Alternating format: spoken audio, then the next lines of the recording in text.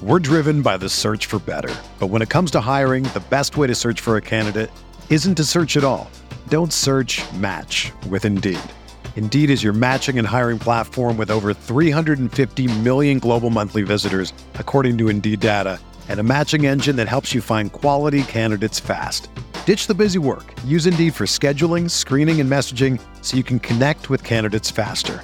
Leveraging over 140 million qualifications and preferences every day, Indeed's matching engine is constantly learning from your preferences, so the more you use Indeed, the better it gets. Join more than 3.5 million businesses worldwide that use Indeed to hire great talent fast. And listeners of this show will get a $75 sponsored job credit to get your jobs more visibility at Indeed.com/Blue Wire.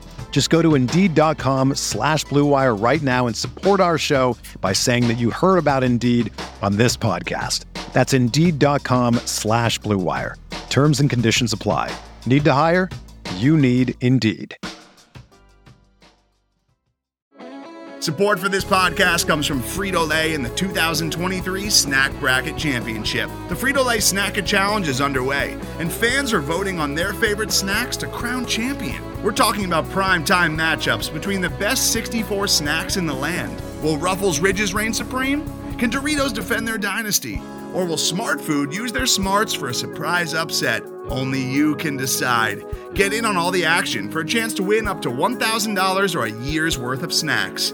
Let your snacks be heard. Just go to fritolaysnacket.sbnation.com to vote and enter for a chance to win. No purchase necessary. Sweepstakes ends April 3rd, 2023. Void where prohibited. Year's worth of snacks awarded in the form of 52 coupons, each good for one bag of chips. See official rules at fritolaysnacket.sbnation.com.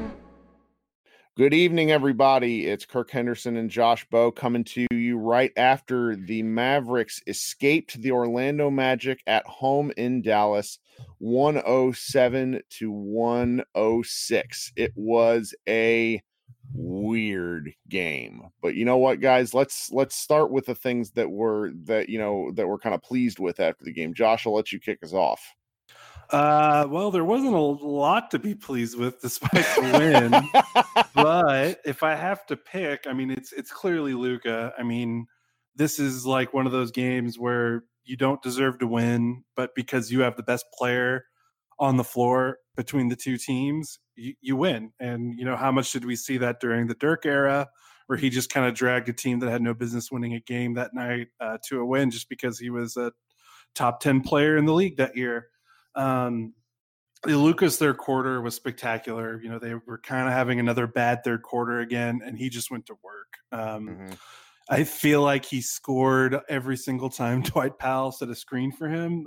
They really milked that play a lot in the third quarter. They just kept going after it. And Orlando was pretty wise. You know, they were playing Powell for the role, at least when Luka was running the pick and roll. I know you kind of had a comment in our Slack about how Powell seems to get free more when he plays with Barea in the pick and roll, but they were playing Powell on the lob when Luka had the ball in his hands, and Luka kind of took that space and was like, all right, I'll take this. I'll flip up a 8-footer, a 7-footer in the lane. I'll get to the rim. That's fine. And he kind of scored at will, finished with 27 points.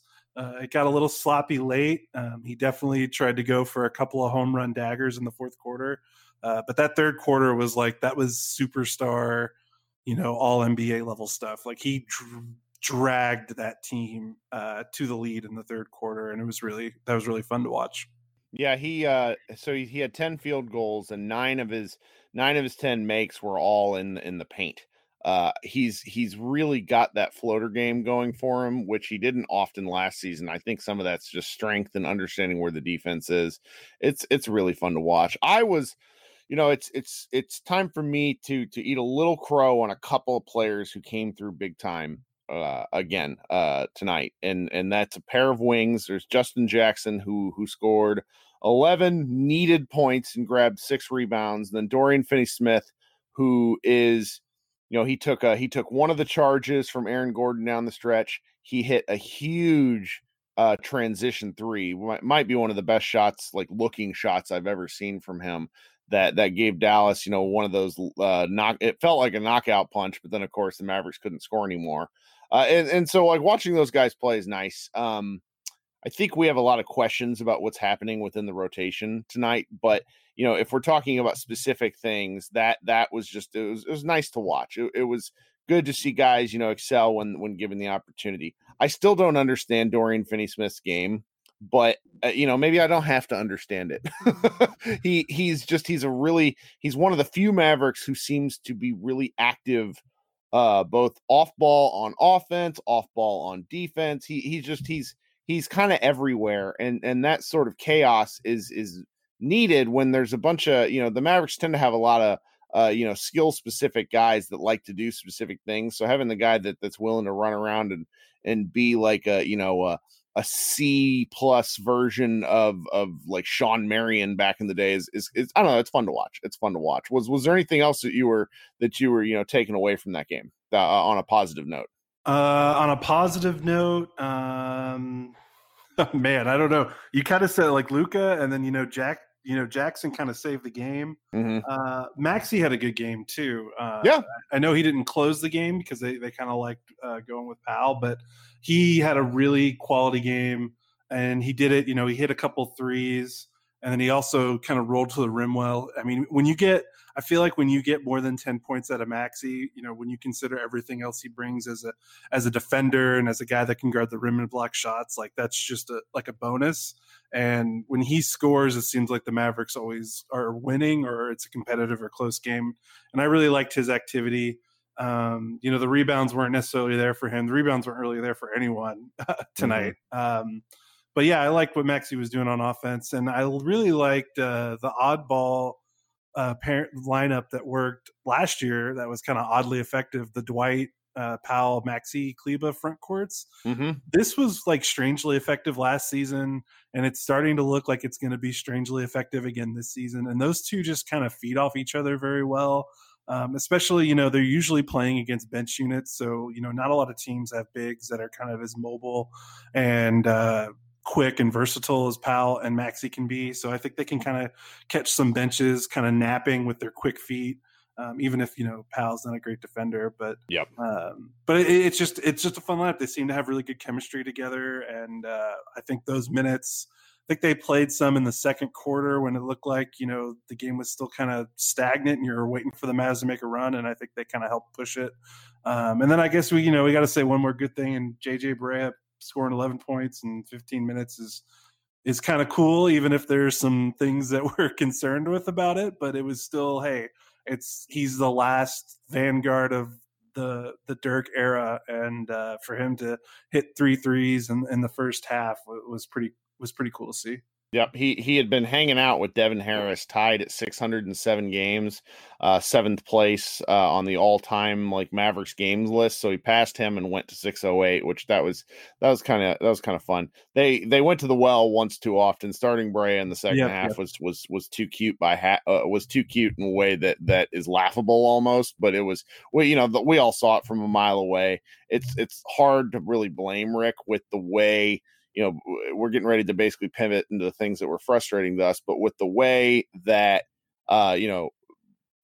Brunson has been terrible this year, at least from shooting. He's an effective point guard, but when you go 0 for 4 from the field and the shots are both bad and don't look close, it's kind of hard. Like I wasn't thrilled Brea got the play in the big picture sense, but it was like they needed him tonight. I want to say Coop.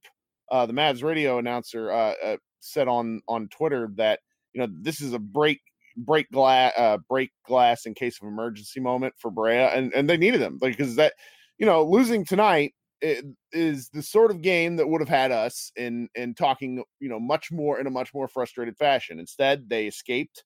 I think we can look at the Mavericks played just about everybody except for Courtney Lee that was available. I don't entirely understand what their minutes were, but the Magic are the kind of strange team that maybe only the Philadelphia 76ers and like Utah Jazz can really replicate in terms of like just massive guys.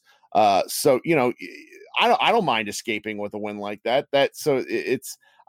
There's more kind of frustrating things I suppose we could talk about. I want to give you a chance, and then I'd like to circle back and address kind of my ongoing criticism and discussion of Porzingis. But, there's a lot of little things, but, it needs to see, The Mavericks are 5-2. I'm having a hard time.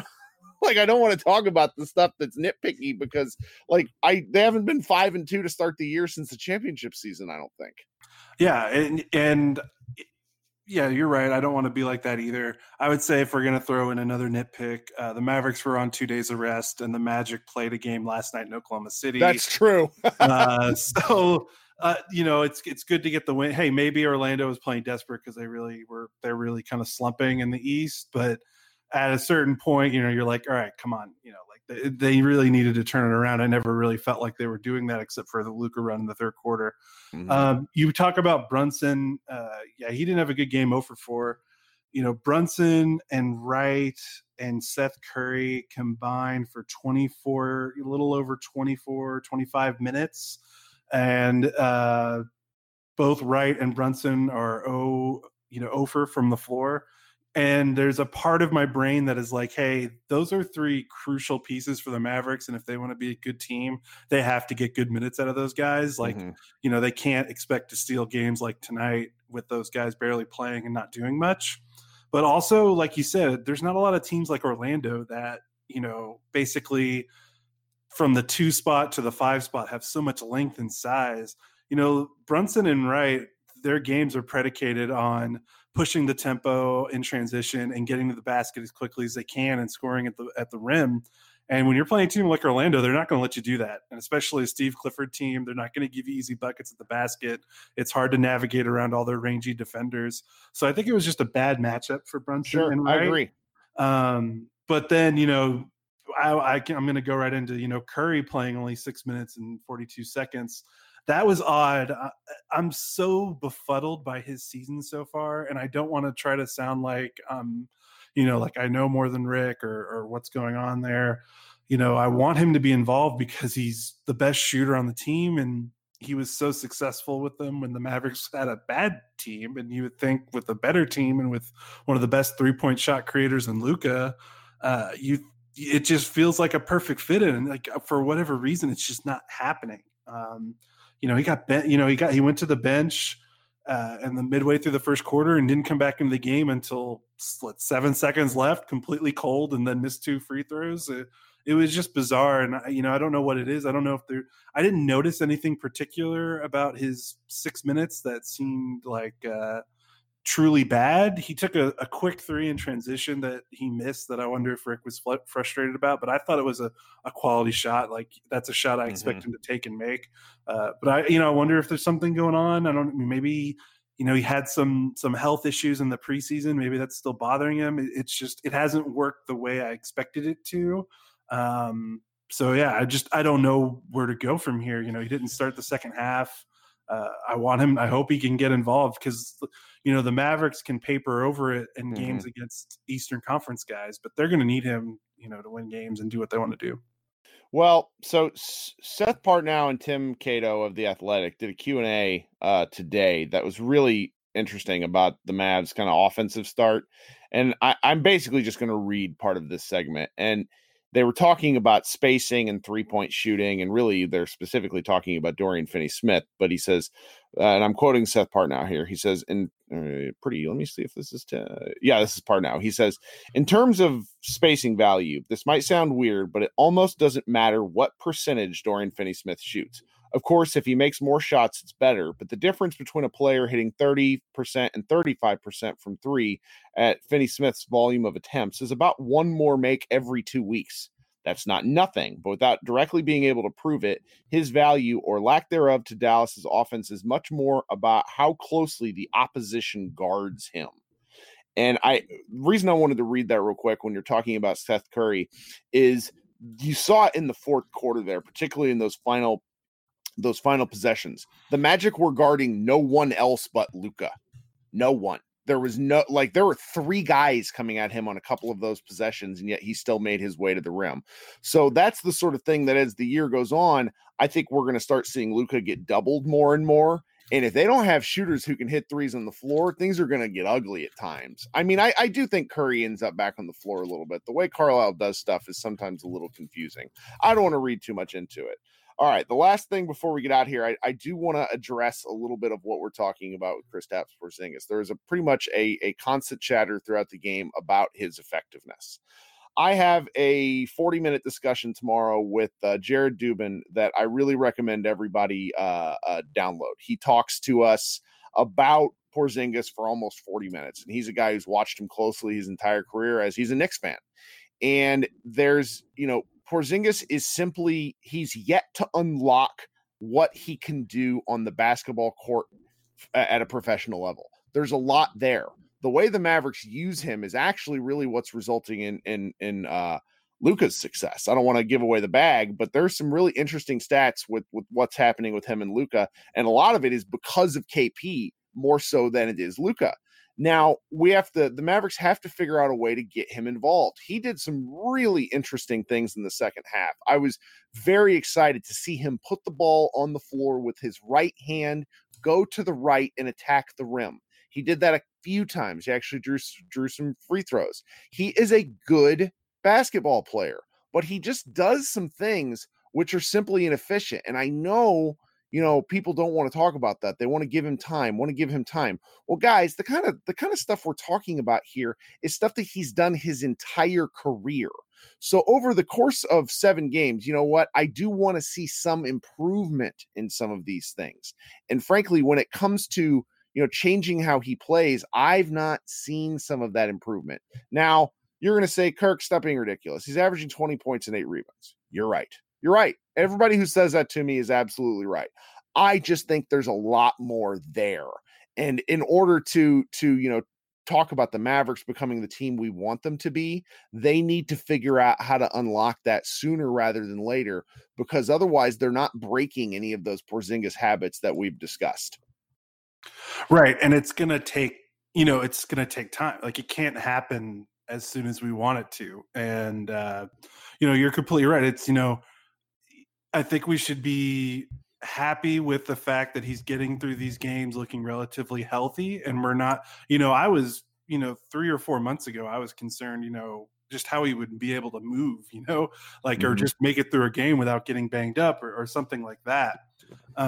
So I'm pleased with how he is physically, and it's, it's going to take time. Like you said, he picked up a lot of bad habits on a lot of bad Knicks teams.